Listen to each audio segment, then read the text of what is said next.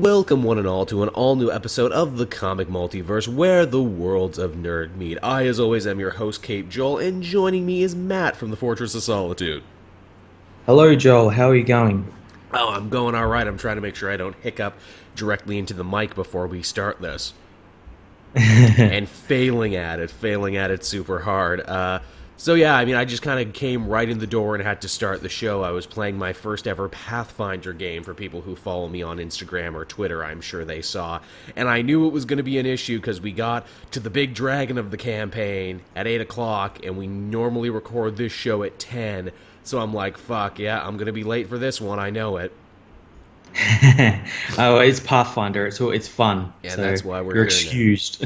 It's funny, I tweeted about it, of course, Pathfinder and D&D are like the Coke and Pepsi of tabletop role-playing games, so I had all the different fans being like, well, I like this about it, well, I like this about the other one, so I learned a lot tonight without even trying.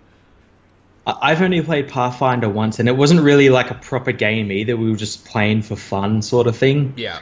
The one thing I've really wanted to play is the Star Wars version of Dungeons and Dragons they have called I think it's called Edge of the Empire or something. I've seen it in like shops and everything, and I've always wanted to buy it, but I don't have anyone to play with, like anyone who wants to play it, and don't have enough people and everything. That would be fucking perfect for us, especially in time for the next movie. Tell you what, everyone, if you're out there and you have a copy of Edge of the Empire you're not using, send it to Matt or myself, and we'll totally play the shit out of that. It looks like a lot of fun. I imagine the problem in a game like that is that everyone would want to play a Jedi or a Sith. Nah, man, Smuggler. Yeah, I mean, that's what I would do, Smuggler or Bounty Hunter. They're the cool ones. Everyone wants to play a Jedi or a Sith. They're too obvious.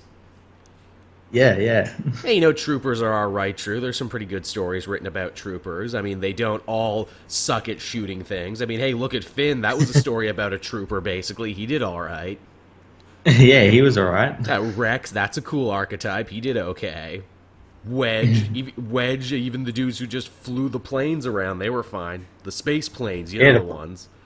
Yeah, the pilots. Yeah, the pilots. Those guys who fly the planes. What are they called? Space pilots, Yeah, space planes. Flyy spacey guys, them. Man, I'm so good at writing science fiction, aren't I? No worse than George Lucas. So, yeah, Matt, believe it or not, there was actually a fair amount of news that dropped this week, and perhaps the biggest one, and the one we're going to talk about first, is something that I'm sure will be near and dear to your heart, especially as I look across at your Skype portfolio right now, and it's a picture of you in a Superman shirt. Superman is getting a new costume. Yeah, and it's a slight update on the one he's got at the moment, but boy, does it make a big difference. Yeah, I say new costume in giant finger quotes on here. Basically, it's the costume that he has now, only with a less emphasis on the whole, scale mail thing. The red boots are back, and the red belt looks more like the classic red belt.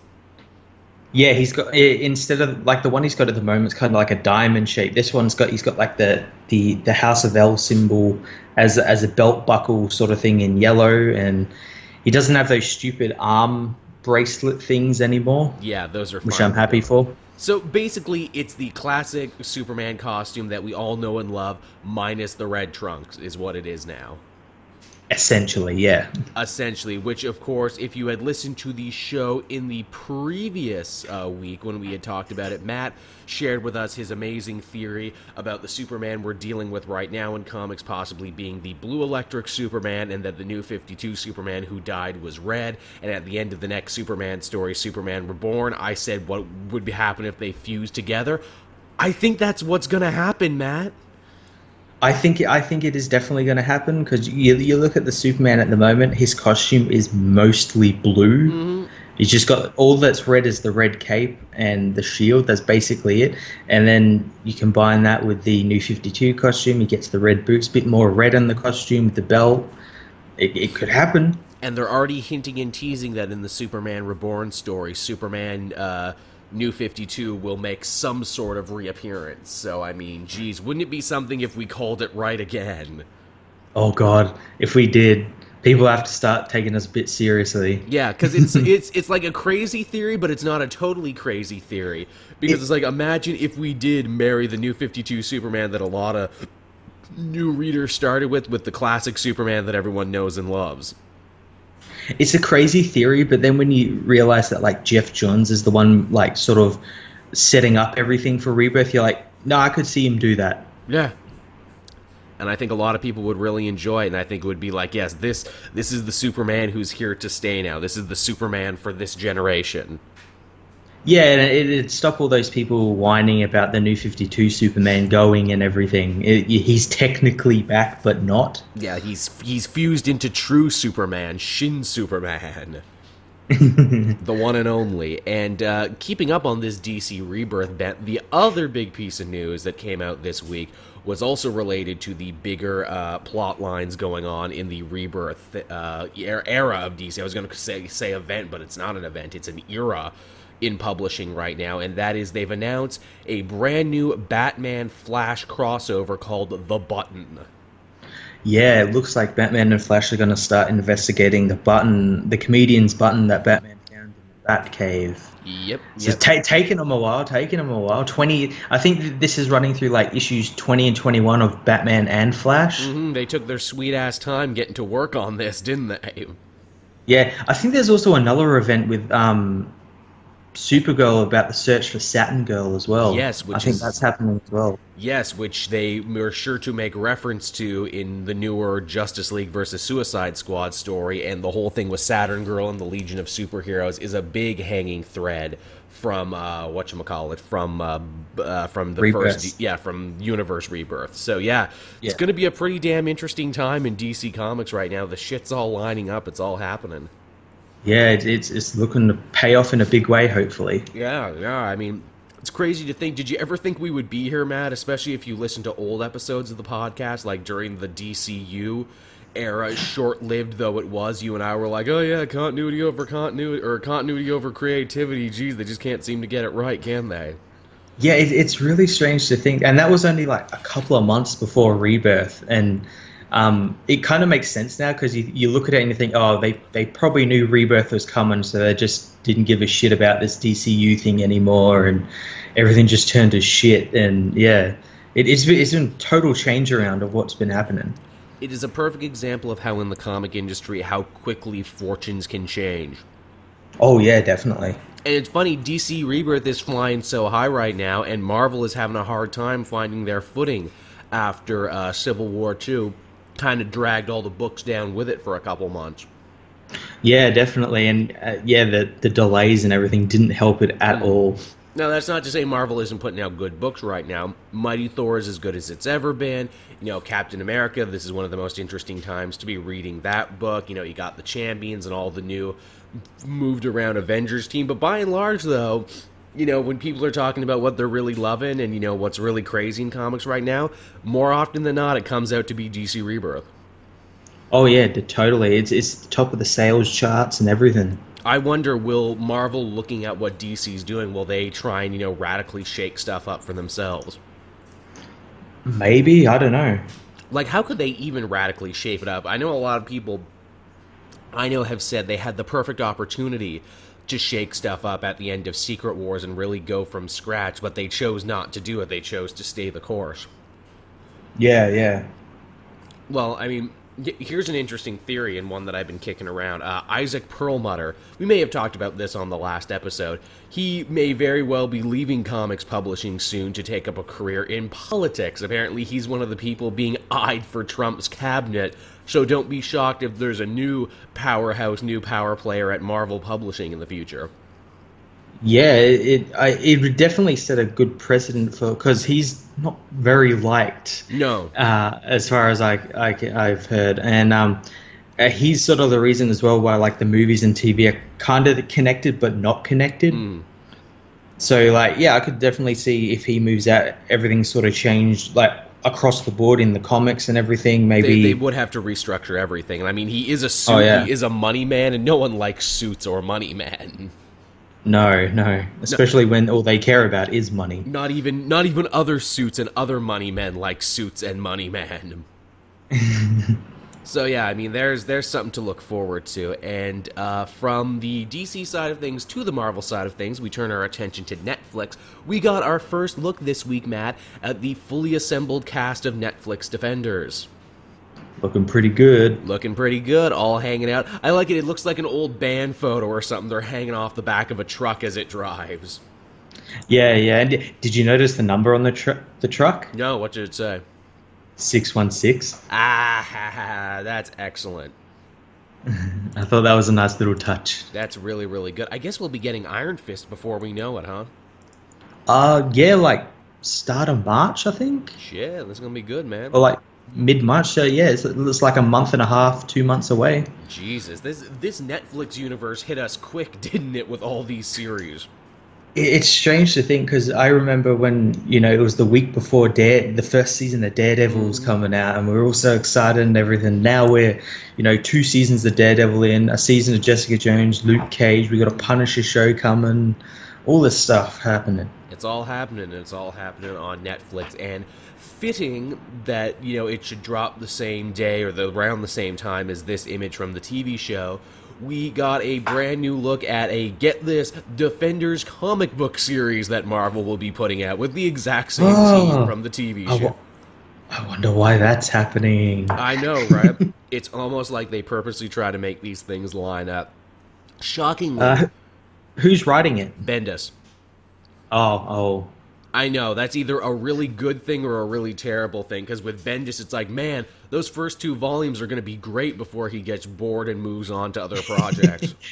Yeah, before he remembers he just made a new Iron Man and wants to go back and do that. 2 new Iron Mans with, Riri and Doctor Doom, so he's going to be doing that, and he's going to be writing Defenders. This is also probably why he's leaving Guardians of the Galaxy as well. Yeah, definitely. After keeping a death grip on that book for the longest time. I'm excited for this because, obviously everyone on the Defenders, Luke Cage, Jessica Jones, Daredevil, Iron Fist, these are all characters that Bendis absolutely loves to death and in many cases has worked with very closely. Jessica Jones is his creation. He gets the character very well, as he should, because he fucking created her, and in fact he seems to be the only creator who actually cared about putting her in stuff for the longest time. Daredevil, people forget this, especially in a day and age when we crap on Bendis for stuff like Civil War II, which was very well deserved. He wrote one of the best runs of Daredevil of all time. Yeah, it was a really cool run. Easily one of the best, definitely one of my favorites. And, he's gone out of his way to say, I really want to challenge myself to write something different with Daredevil in this book than, when I had it before. Yep. So, color me interested for this. I will definitely check it out. It's a good time for Marvel team books. All the teams are very, eclectic and very interesting and very different from one another. Mm-hmm. So I guess this is another one to put on the pile for that. And, Defenders. Yeah, I'm pretty excited for the comic.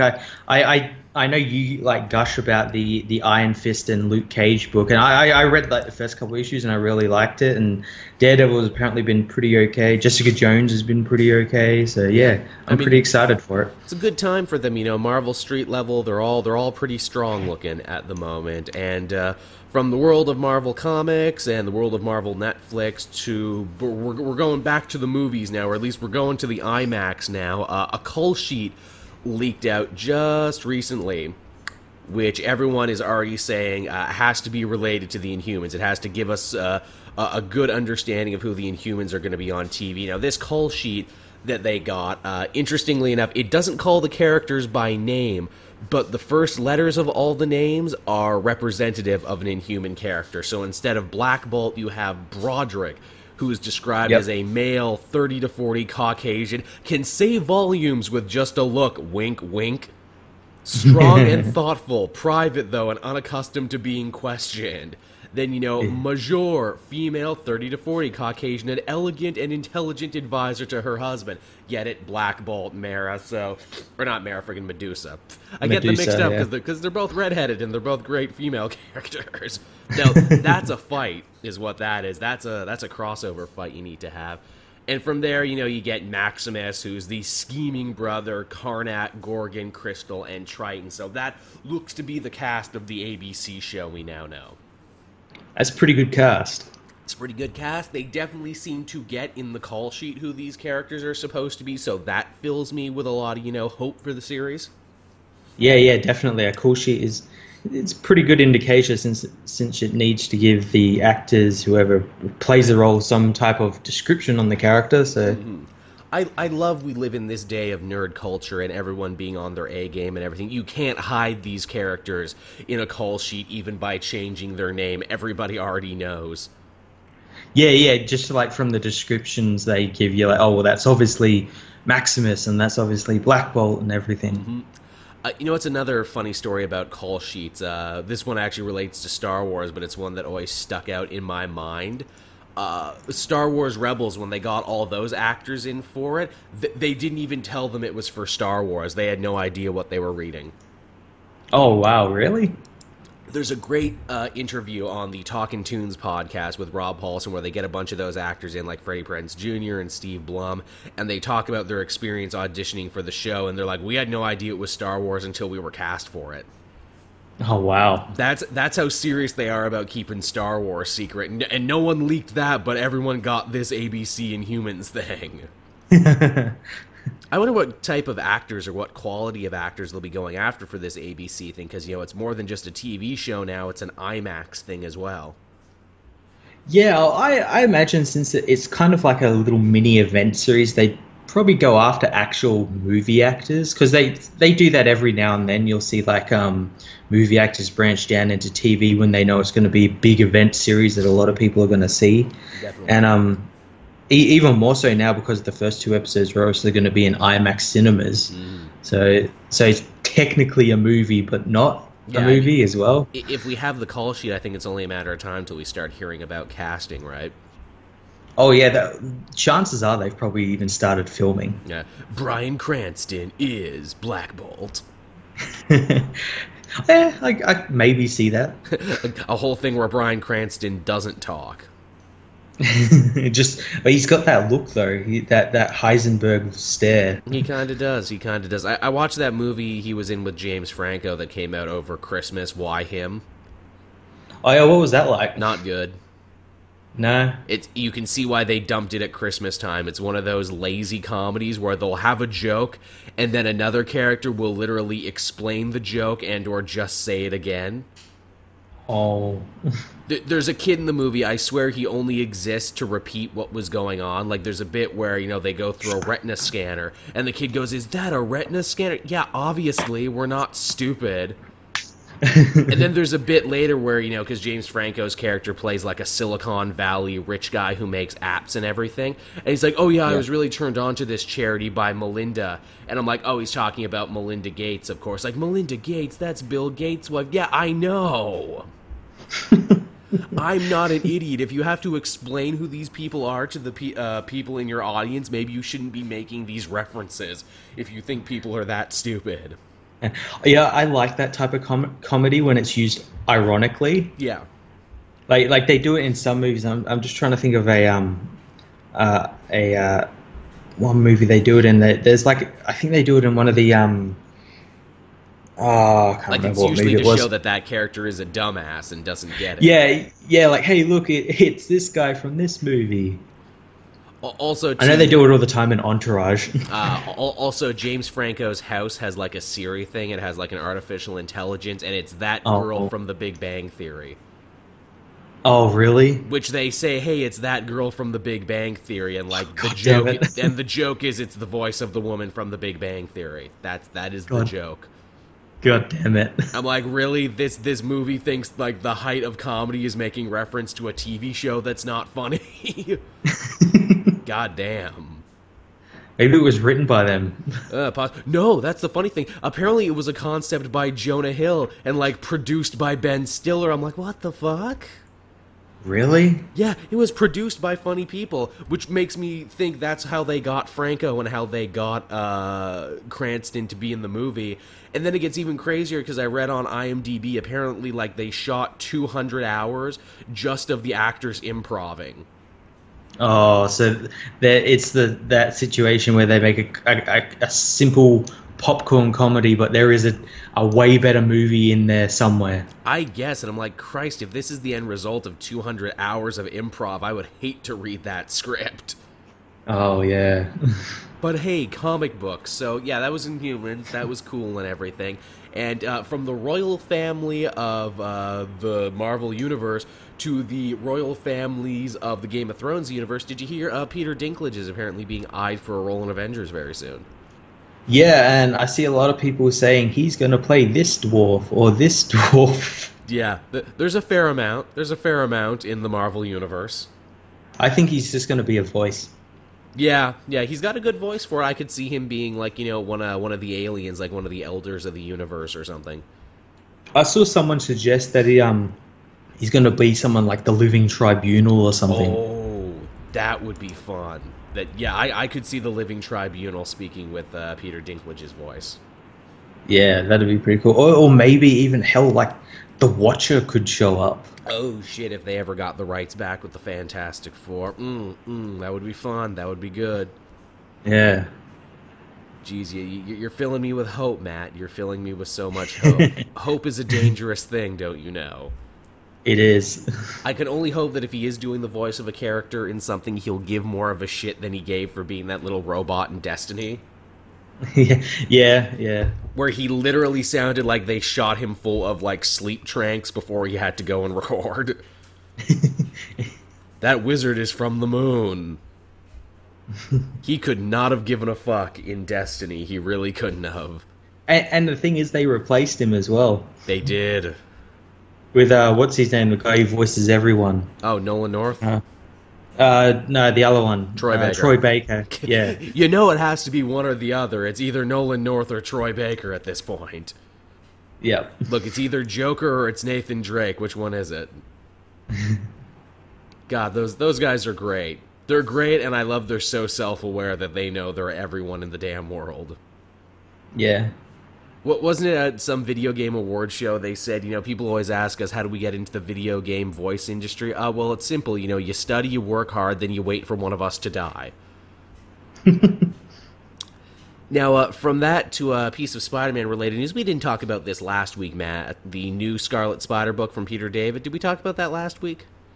No, we didn't. I think it came out just after we started talking about it. Right, because it kind of felt like we did. This, of course, is spinning out of the pages of the Clone Conspiracy. We now know Ben Reilly is back, and he's being the Jackal. He's also apparently returning to the role that made him famous, the role of the Scarlet Spider. Alright.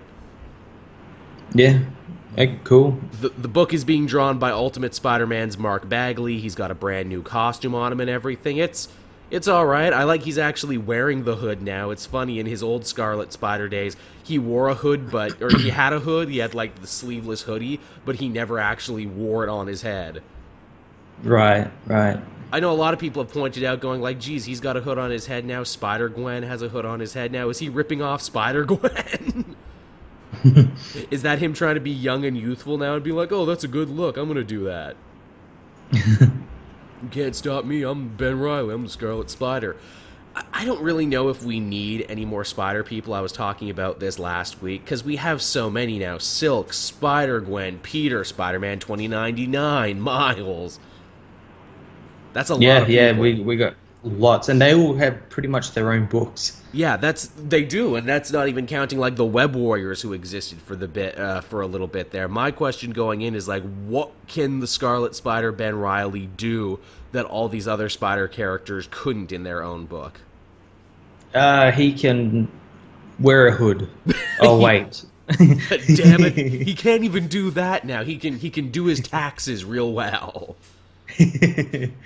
That'll be the book. Just a bunch of clerical.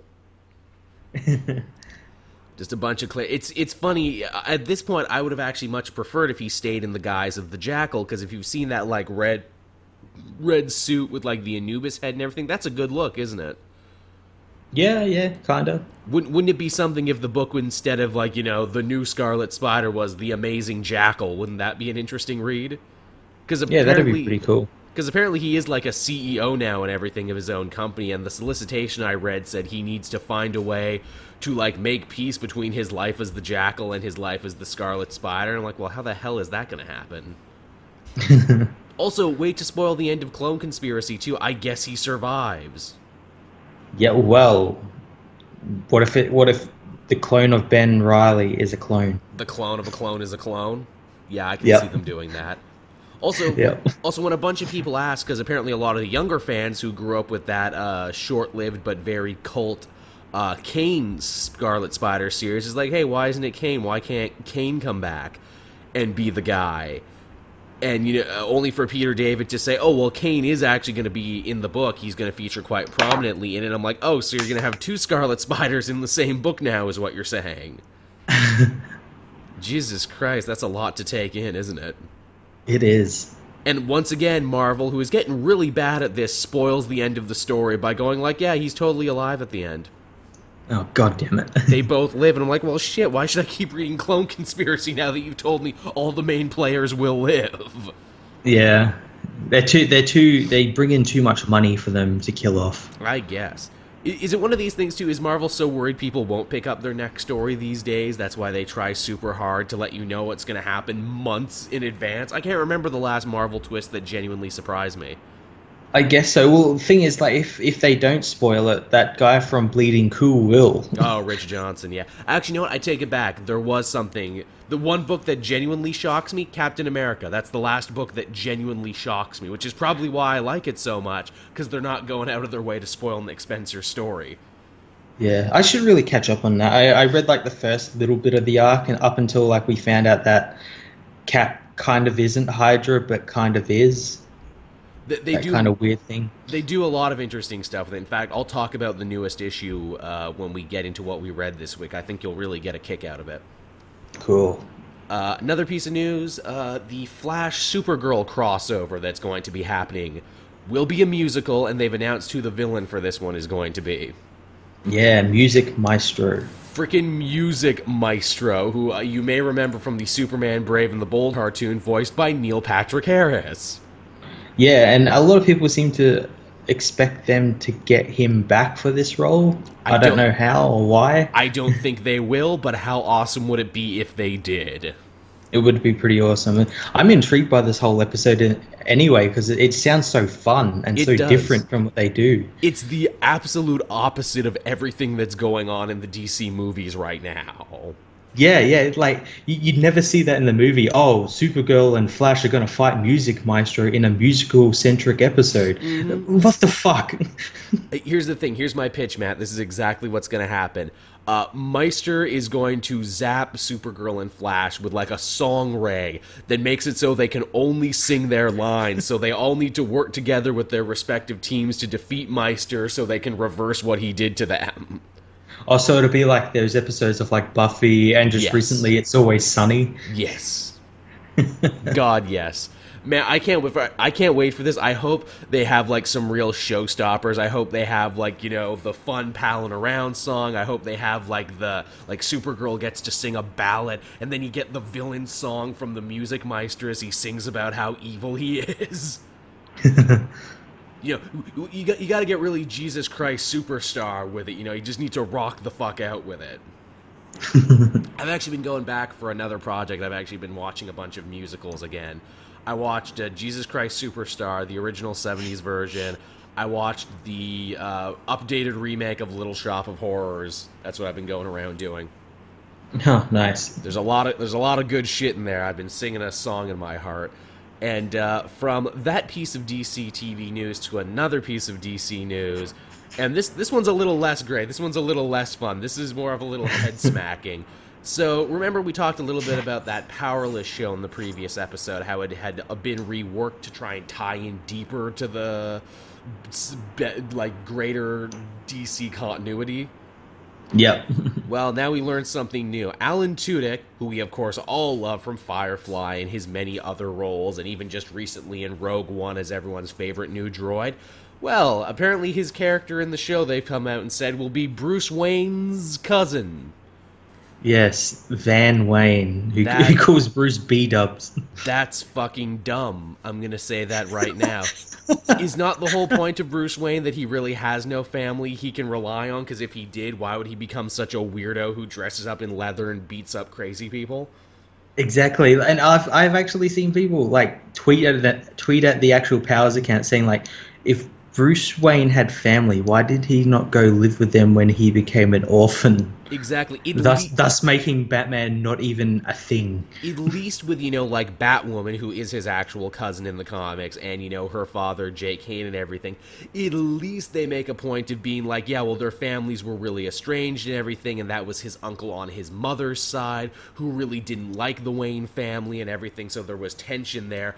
What cousin is he now, Alan Tudyk, going to play, and how far removed is he, and how are they going to explain that?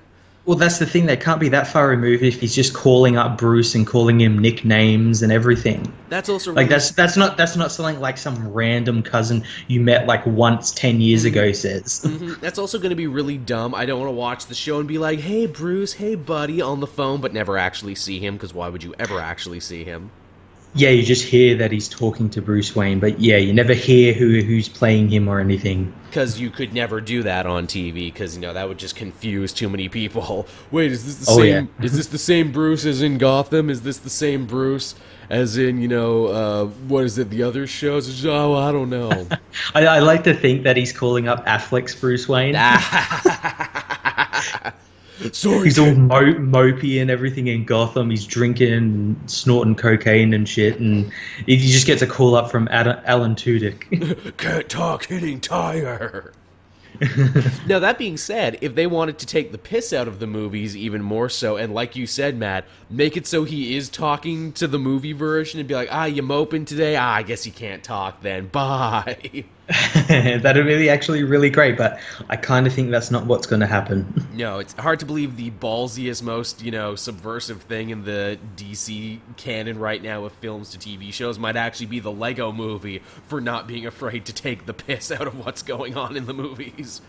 Yep.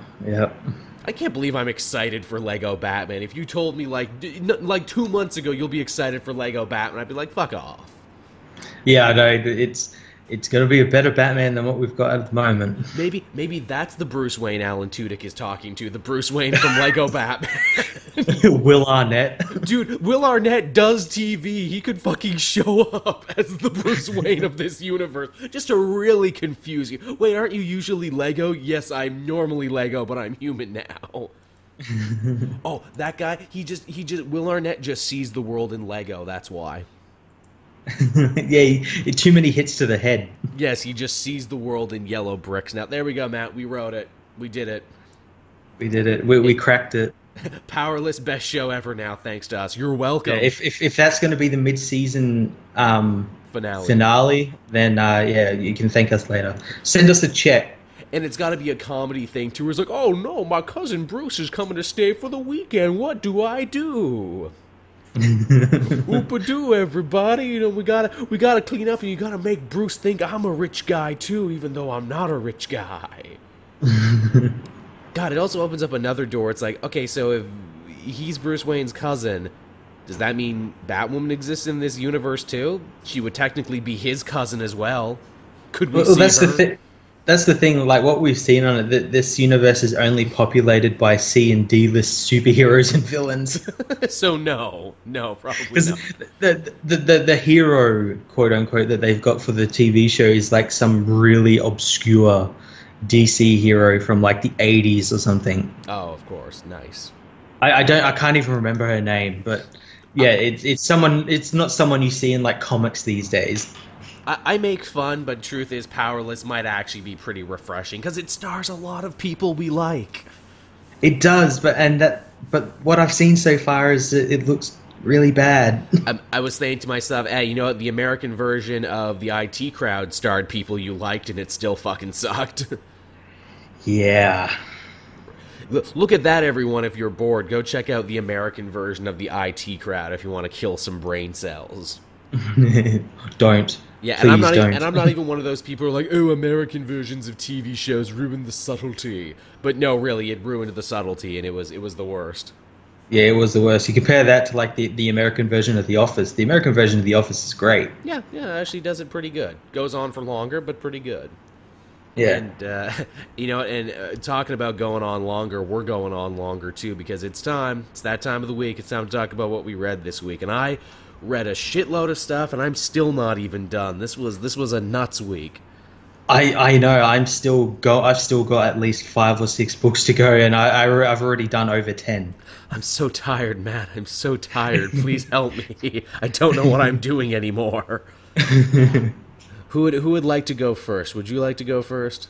I think I went first last week. Did you? Okay, I'll go first this week. And, because I buried the lead on it and everything, I'll talk to you about Captain America #9. This is the big trial of Maria Hill issue. She's finally going up on military tribunal for all the evil shit she did during Standoff in Pleasant Hill. And you think, like, Jesus. Yeah, I know, right? Yeah, the wheels of justice move mighty slow, Matt. It takes time to bring her up on this. Also, I love she was just doing her job in other books, too, even though she was indicted for horrible crimes against, horrible Geneva Convention violations. She was still just, punching the clock 9 to 5. That must have been pretty awkward at the coffee machine. Hey, Maria, how you doing? Military tribunal. Yeah, I've been bringing up on trumped-up charges. Trumped up charges. No, I totally didn't create a supervillain Abu Ghraib where I tortured people's minds. No, I totally didn't do that. I did that. Well, that's the funny thing. She's not denying anything in this issue. She's like, yep, I did it. I'll do it again. I'm not going to say I'm sorry. Yeah. Sounds like her. She is totally the Marvel Universe's answer to Amanda Waller. This just morally dubious, morally gray, like, hey, I did it for a reason. You need monsters like me to protect you from the other monsters. But her big Hail Mary play during this whole thing is she's like, okay, you won't indict me if I give you a great invention that only S.H.I.E.L.D. can give to the world. And what she essentially does is she throws all her scientists at creating an energy shield, powerful enough to encompass the whole Earth and protect it from a Chitauri invasion, which we know now is actually being masterminded by Captain America to keep the superhero community busy. You would have thought like a planetary shield would be like one of the first things they do once they find out there's like superhumans and evil space aliens. You'd think that'd be like the first thing on the list. You would think so, and the irony is not lost on me or anyone else in the room that literally Maria Hill's plans for fighting evil aliens is, I will build a wall around the Earth and keep all of the evil baddies out. That's all literally the space her Mexicans. That's literally her plot. She's like, and I will make the Chitauri pay for it. You don't think they have money because they don't wear pants, but they do. And the whole, military tribunal is like, this is stupid, you're obviously trying to get out of this, we're going to throw the book at you. And she's like, yeah, of course you would say that, all the more third world countries who want trade with aliens and everything, but all the Americans and everything, of course, the Americans and the Brits and all the major world powers, they're not going to say no to this, and so I'm going to walk scot-free. And she does. And so now we got the whole wall thing going on. But yeah, that was the trial of Maria Hill, and I thought it was a great moment of her just being an evil bitch. Yeah.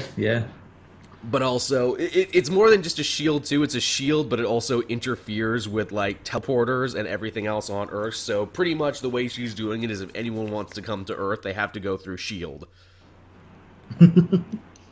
So yeah, it's... I'm going to build a wall.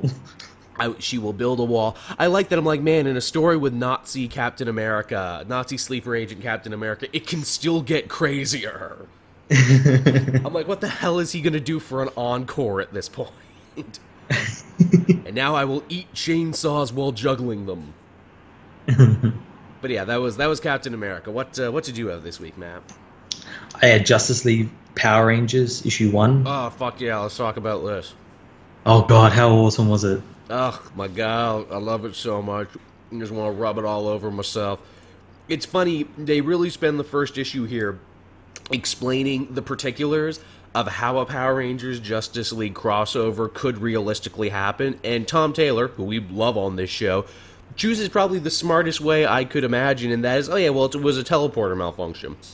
Yeah, I said, it's kind of cliched, but it's fine because of the fucking Power Rangers. Shit like that would always happen on that kind of show. It would. And people forget, the Rangers teleporter is one of the most powerful teleporters in fiction. It can teleport you to other planets. It can teleport you all over the place, but they never use it for more than just to get them downtown. Yeah. So to see them sort of use it as this sort of plot device that transports the Rangers over to the DC Prime universe, Oh yeah, it's pretty cool. Pretty cool. and the Rangers Kind of short first issue though. It really Kind of was. short. It really was. It was a lot of getting to know you stuff. The Rangers beat Batman. Let's just say that. Yeah, Batman has to call in the Flash. I love that Batman is manhandling Zack, who is ironically the POV character for this. I think it's interesting that we A, spend more time with the Rangers this issue, and B, they let Zack be, our audience avatar. I guess he never got to do much in the show, so here we go. Here's a good thing for him. Yeah, they probably just wanted him to do something. For a change, yeah. I like Batman's beating on Zack, and then the 5 other Rangers coming in, boom, it's 6-on-1. Yeah, and then Batman realizes he's outgunned. That's fine, I got friends too. I'll call my friends to come and help me. They've got colorful costumes too. They even do a take on the whole, classic, oh, hey, you're not from this universe, you're not from my universe, let's fight. But it makes sense for these two guys, because literally all they do is fight weirdos in costume, so of course they would think the other one is evil. Yeah, they would think they're Rita's henchmen or Lord Zed's henchmen or something. Yep. Yeah, I like, too, this comic pulls no punches, because when you dig into the first page, Angel Grove is already destroyed. Yeah, over 300,000 people are dead and everything. And Superman comes floating down, he's like, I'm sorry, I'm so sorry. But then they cut him off, because it's like, wait, is he sorry because he couldn't save them, or is he sorry because he did that? Yeah, that's pretty interesting. I didn't think about it like that. Yeah, I like it. So oh yeah, they're pulling no punches. They're setting it right up for you. This is what's happening. Yeah. But yeah, it's a fun time. If people are wondering, hey Jill, you didn't do a review for Justice League Power Rangers on your channel, yeah, because that's over on the DC Fan channel. Actually, you can check that out there if you're so interested. Yeah. So yeah, that's that one. That one's definitely a pickup. That's just a fun, good time, is what that book is. Yeah.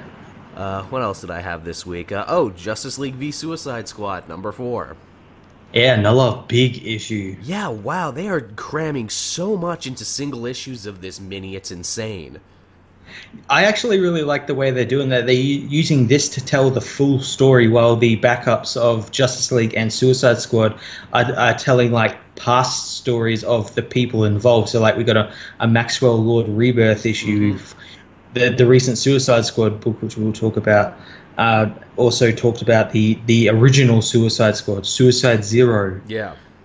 And stuff like that. So, yeah, I really like what they've been doing with, just having this Justice League versus Suicide Squad book be just about the pure story, not saying, oh, you need to read all this stuff before you read this book and everything. It's very well handled. Very well handled.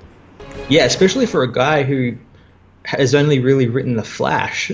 Yeah, it's true. Well, he wrote a bunch of indie shit beforehand, but yeah, this is his first, big company thing. First big company crossover.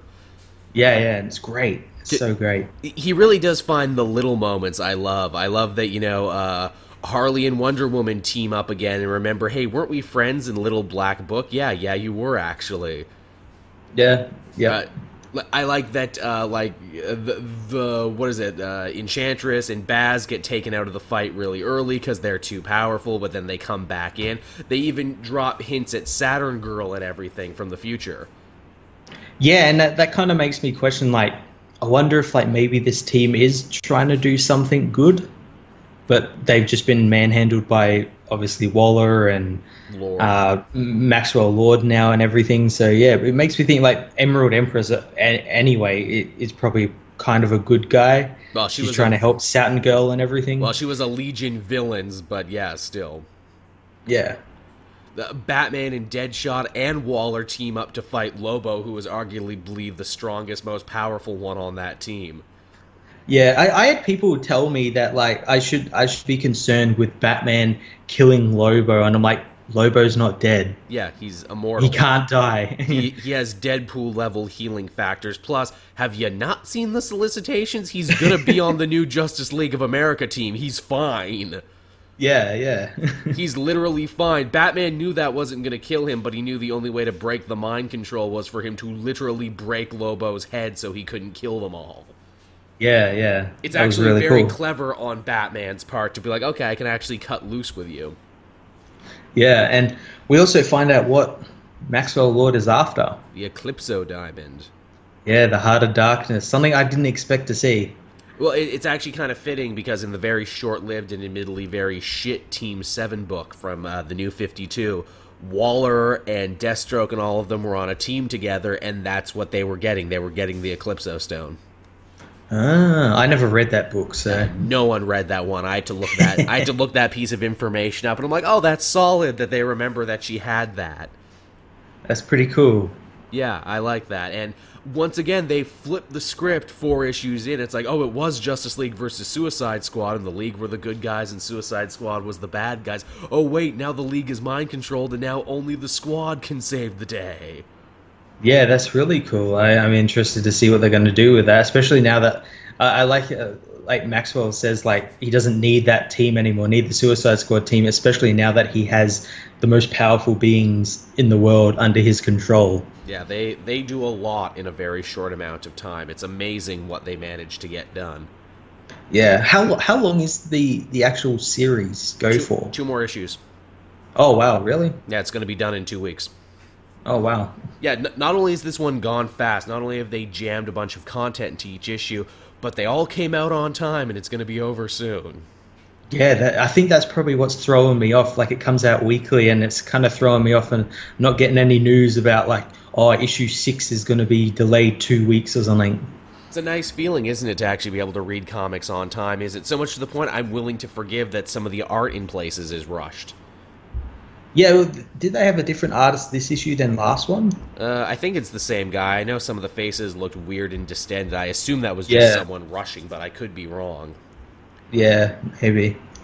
So yeah, that was Justice League Suicide Squad. It continues to be a really pleasant and really surprising event from an event that I had totally written off as being shit, because I'm like, oh god, another Versus? This can't possibly be good.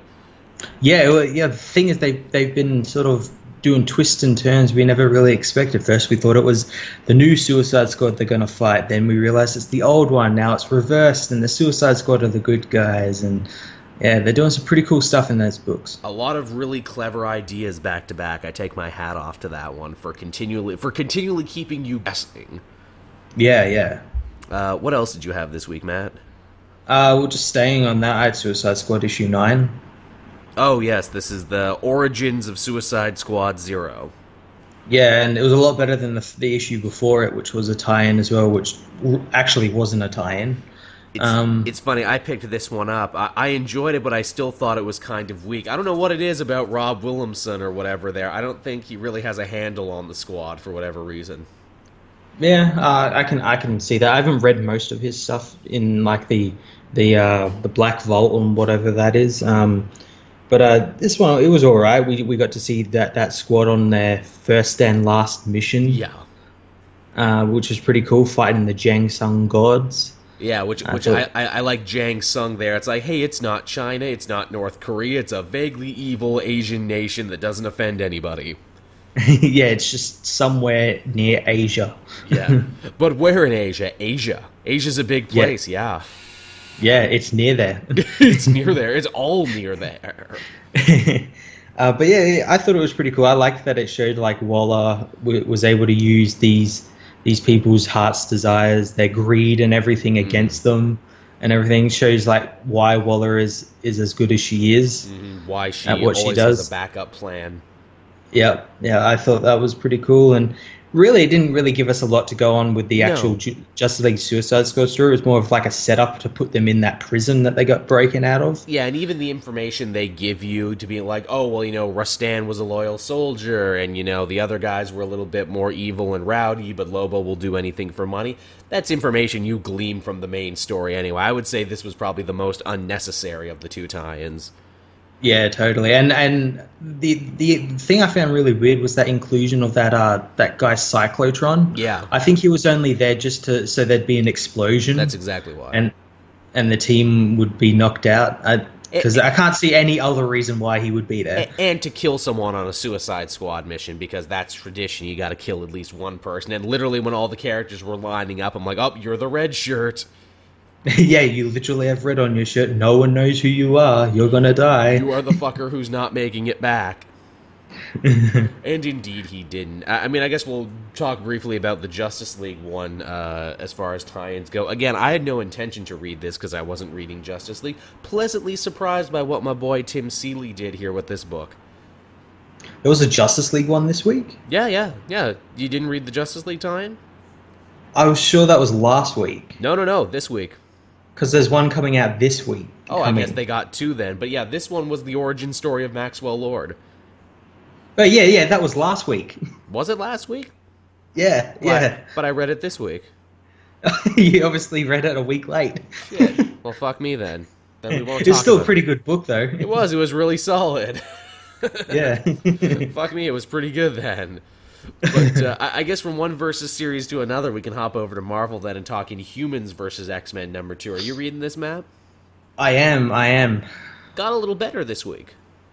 It did. I've been enjoying the series all up, but I think that's mainly because I'm an Inhumans supporter. And this was whereas a lot of the people focus. Commenting on my videos aren't Inhumans supporters. No, they're not. I will say this about the series: it's doing a much better job having fans have actual important discussions and debates on the merits of teams and what's right and what's wrong, way more than Civil War 2 did. Oh yeah, it's doing a much better job than it did in that. Because depending on who has the reins of the issue, the last one was all about the X-Men. They had the reins and they really painted the Inhumans as villains. This issue, the Inhumans had the reins and they did a pretty good job painting the X-Men as villains. Yeah, and they're doing that as well with the tie-ins as well, where we'd get an X-Men tie-in that shows the Inhumans as bad guys, and then I think this week starts the Inhumans tie-in, so I imagine we'll see the X-Men as bad guys as well. They're doing a really good job of making neither team the better one. Yeah. They're both pretty evil. They're both on pretty equal footing, which I appreciate. I even like Medusa's no, they're the X-Men, they're heroes, I can talk to them, only for the Human Torch to be they brought Magneto and Sabretooth with them, known killers and criminals. You think they're here to talk? Yeah, and then there's the complete opposite with Storm saying she's going to attack the Royal Inhuman family, not to hurt anyone else, painting them as heroes and the Royal Inhuman family as villains. Well, even then, Storm's we're invading a place, we're rounding up innocent people, they're hating us and throwing shit at us. Oh man, I think we're the bad guys. Yeah. And I'm surprised as well, this issue we didn't actually get to see any of Emma Frost, the woman who caused all this. No, and the one who will ultimately be revealed to be the true villain, mark my words. Oh yeah, definitely. Everything she's been saying is something a villain would say. She is fanning the flames of hatred, and furthermore to that, in the post-Inhuman, post-X-Men books, which we've gotten all the solicitations for, she's not in it. Yeah, Which means she probably gets ousted, exiled, maybe even killed, who knows. There's a book, Exiled. Ooh, Exiled, yeah, I like that. The Exiled Emma Frost. She is a cool and interesting character, and again, I like her when she's being, morally gray. Because, she's always had been, I'll be on the Cabal, because why not? Yeah, she's very manipulative. She is. Even when she's on the side of the Angel, she's still not very nice. She is an ice queen, quite literally. It's in her frickin' name. So yeah, Inhuman versus X-Men, it bugged me because it just existed so shortly after Civil War 2. I'm oh god, I don't want another book where heroes fight each other. But it's actually gotten pretty good and pretty interesting. Which cool. I attribute entirely to Charles Soule just being a good writer. Oh yeah, totally. And being able to suck you in and everything. And speaking of good writers, a book I know you and I both read this week, Action Comics. Oh, I don't think this wasn't the ending of the Men of Steel storyline. I think there's one more issue. I'm not too sure. Yeah, the penultimate. Yeah. This issue was great. It was. I like that Lex Luthor has narration duty on this one. Yeah, it's a really great narration on his part and everything, and the story is even better. When we see Superman is kind of forced to try and kill Lex Luthor, but he won't, because you never judge a man by crimes he might do in a possible future. You do what he's doing now. I thought that was really cool and really Superman-like. Yeah, both men kind of grow and change this issue, because Lex tells this new Superman how much he actually cared and was inspired to change his life by the actions of the old Superman, and this new Superman actually kind of listens to him, and it's a really nice moment. Yeah. I'm still convinced he's got something shady planned, but for the most part, he's a good guy, I guess. And even by the end of this issue, they kind of reverse fortunes, where now, because they're trapped on a planet with a red sun, Lex has to defend Superman. Yeah, I thought that was pretty cool. But also that I hope they do show that this Superman can actually look after himself without powers, because he can. He's had like fight training and stuff from Batman and all these other people. So that would be a nice story to tell. Hell, they did a whole episode of Justice League Action that was just that. Yeah, exactly. That was a great episode. Yeah, and at the end of this issue, that other Clark found Lois and John. Yeah, and we don't really know. Is he a good guy? Is he a bad guy? What's his deal? I'm still convinced he might be Superboy Prime. That would be some shit, wouldn't it? Some type of bad guy sort of thing. I read this one, and then I read Justice League versus Suicide Squad, and like it's just my mind putting it together. But he in that comic says well, and then Maxwell Lord says the exact same thing the first time we see him in thing. It's absolutely nothing, but my mind's like, what if he's being controlled? What if he's being controlled or something? Like it definitely isn't going to happen, but imagine. That would be some crazy far-reaching implications, is what that would be. Yep. What else did you have this week, Matt?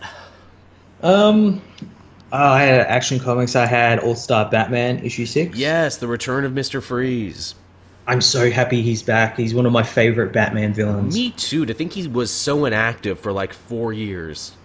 Yeah, we hardly saw him through the New 52 and everything, and I'm hoping that this, like him coming back in this and with Scott Snyder writing him, makes other writers say, hey, I want to use Victor Freeze again. I want to use him in another storyline or something. Yeah, I think that'd be really cool. It was worse than not inactive. He was inactive and he had totally lost his edge, which ironically was due in part because of Snyder, because they did that annual with him where they retconned his origin and said, oh, well, he was just a crazy guy. His wife was never actually his wife. And it's like, oh.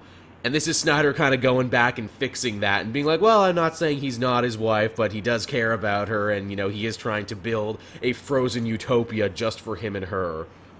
Yeah, it was a really cool book. I really like that they do that. They kind of make him a villain, but he's a sympathetic villain. Yeah, he's one you can feel sorry for and everything. Man, Jock's art, how about that? It's nice, but as some people point out, and I have to agree with them, it can get confusing at points.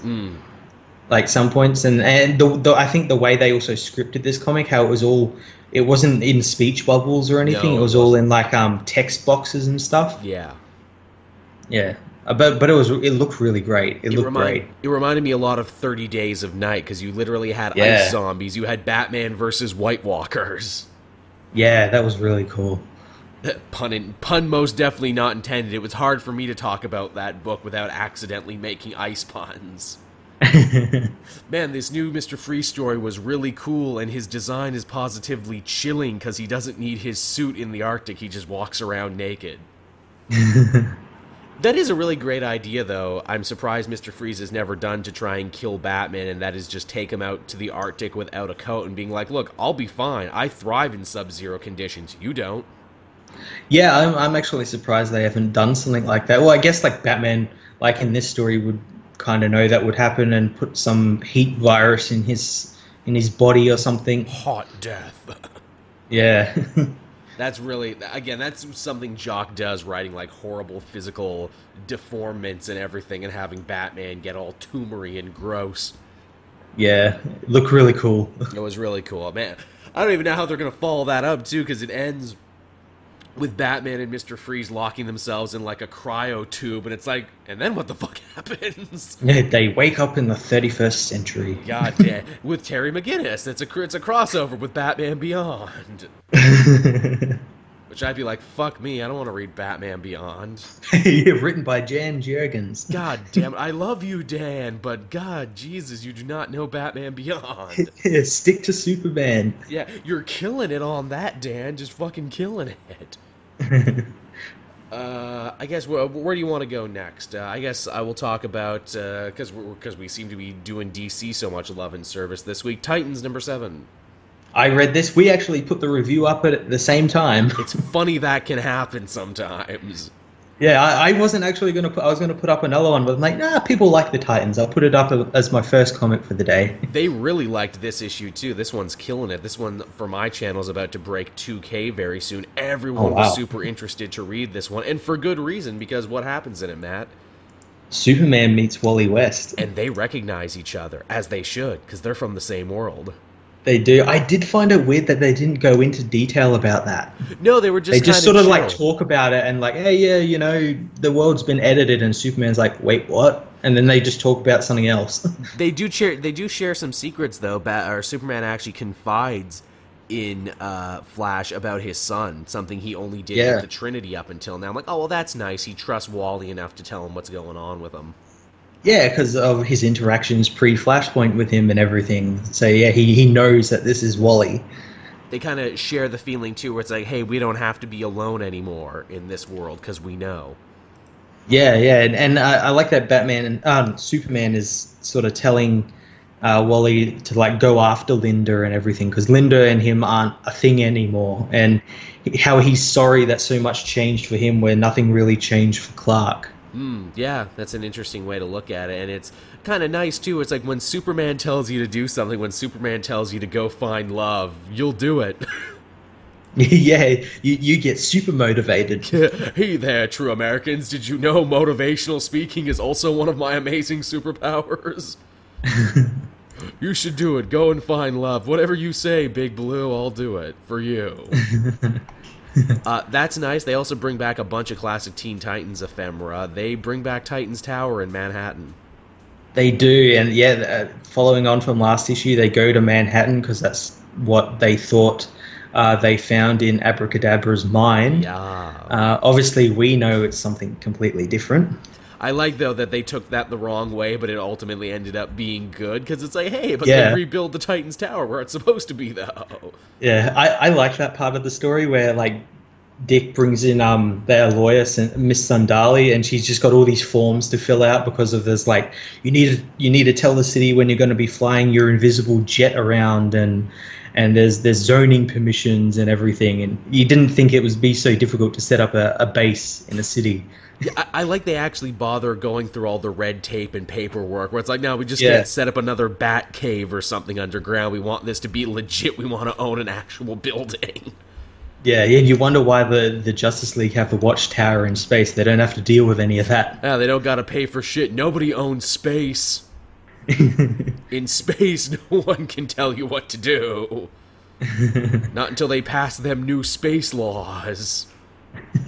We can do whatever the fuck we want. I can imagine up on the Watchtower they got gambling and hookers and cockfights and everything. Ain't no laws in space. It's international waters. It's national, but with aliens. I would say the only law in space is the Green Lanterns, but Green Lantern is there partying with them too, so he looks the other way.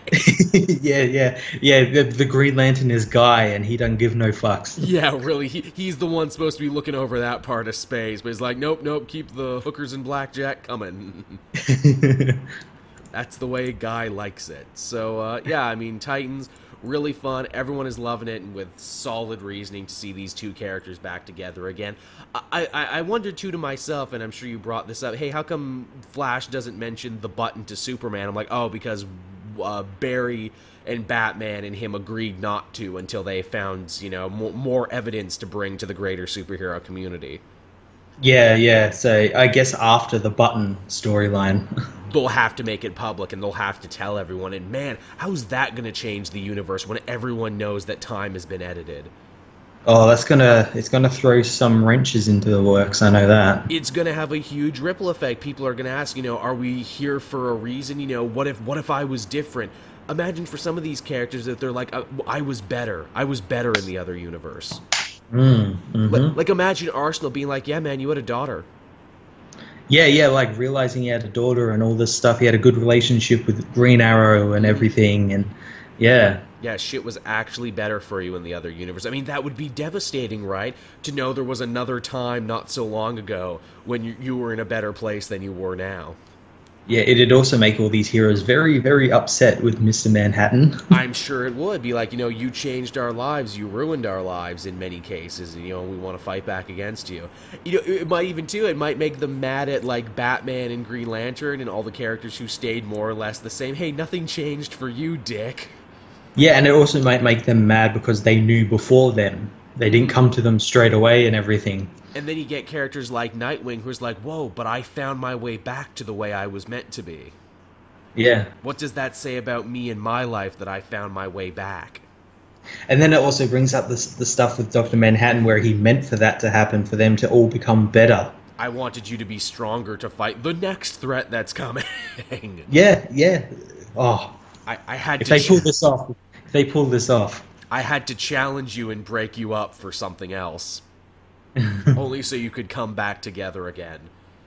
But then again, didn't they say in DC Universe Rebirth he broke them up because he hated their happiness or something like that? I always thought that's what it was going to be. I hate that your world is not like my world. Yeah, well, he was jealous. Yeah, because my world is cruel and realistic and heroes die in my world. Yeah, I could see that happening as well. Yeah. Another book I read this week, Mighty Thor, number 15. This is the kickoff of the Asgard-Shi'ar Empire War. Oh, nice. A story that could very well have been a crossover, but thank fuck it's not a crossover. It could have definitely have been like a big multi-book crossover by the sounds of it. I'm glad it's not. Basically, Gladiator and the Shi'ar elite, they show up in Asgard, they kick all the asses, and they kidnap Jane. Oh, really? I know the Shi'ar elite are in the Thanos book at the moment. Yeah. They show up, they beat everyone up. Apparently they're following these new guys called the Shi'ar Gods, who are like these two shiny people. Oh, shiny people. Yeah. Also, people ask me some interesting questions, because Smasher is there, and I know you were telling me you became a fan of Smasher and Cannonball in that other book where they had like a kid and shit. Really? I said that? Yeah, that was like back in Avengers World or some shit. Oh, yeah. Oh, God, yeah, that's going back a while. That's going back a long while. I was surprised. I always love it when our fans show they have longer memories than us. Yeah, goddamn, now you're making me remember Avengers World and how amazing that book was. Yeah, you were that book was amazing. Yeah, you were all over that book. So yeah, I mean, that's really all you can say about Mighty Thor number 15. Continues to be awesome. You thought the War of Realms was epic with all the sword and sorcery, Lord of the Rings fantasy stuff. Well, guess what? Thor is a cosmic book now. Yeah, well, that's like the Unworthy Thor book. That's now a cosmic book as well. Yeah, in fact, Unworthy Thor, the way he looks now, he's on the cover of this, which makes me wonder, is this the book where they're finally going to meet up again?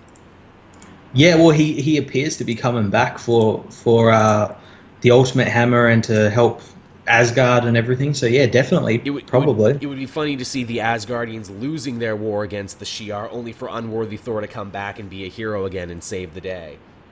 And that makes him worthy of the Ultimate Hammer. Yeah, and then to like have Jane kind of wonder, well, shit, he's back now, he's doing the thing. Do they even need me anymore? Do I even need this anymore?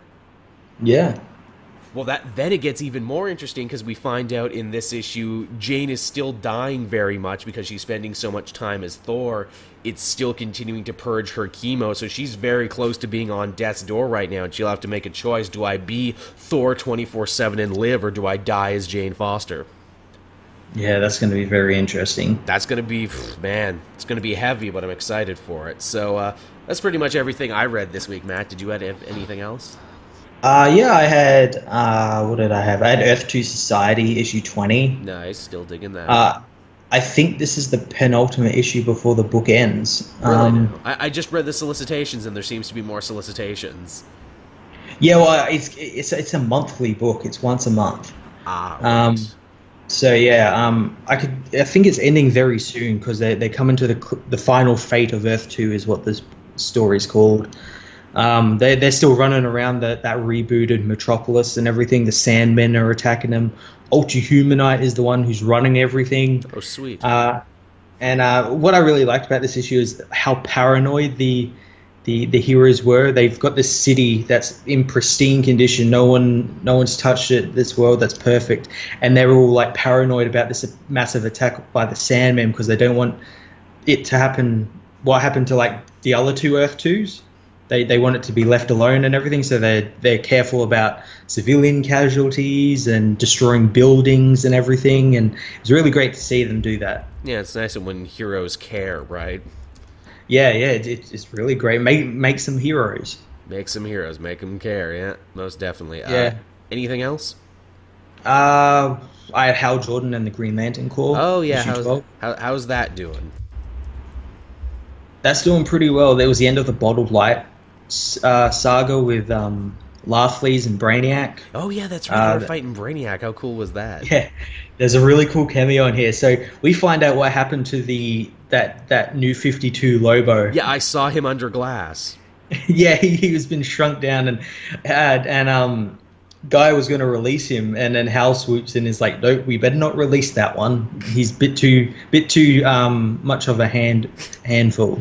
I like that they're making jokes about it now, even though that's kind of confusing because we saw slowly over time that Lobo turned into old Lobo. Oh, it's probably a clone or something. It's a clone or a joke. The fact is no one cares. Everyone's just happy old Lobo is back. No one will question this. And if they really care, then they'll hear my pitch for a Lobo miniseries that explains what happened. What's the pitch? Lobo didn't really die because he can heal from practically everything. So he healed from other Lobos' attack and found him. Yeah, that sounds about right. Fair enough.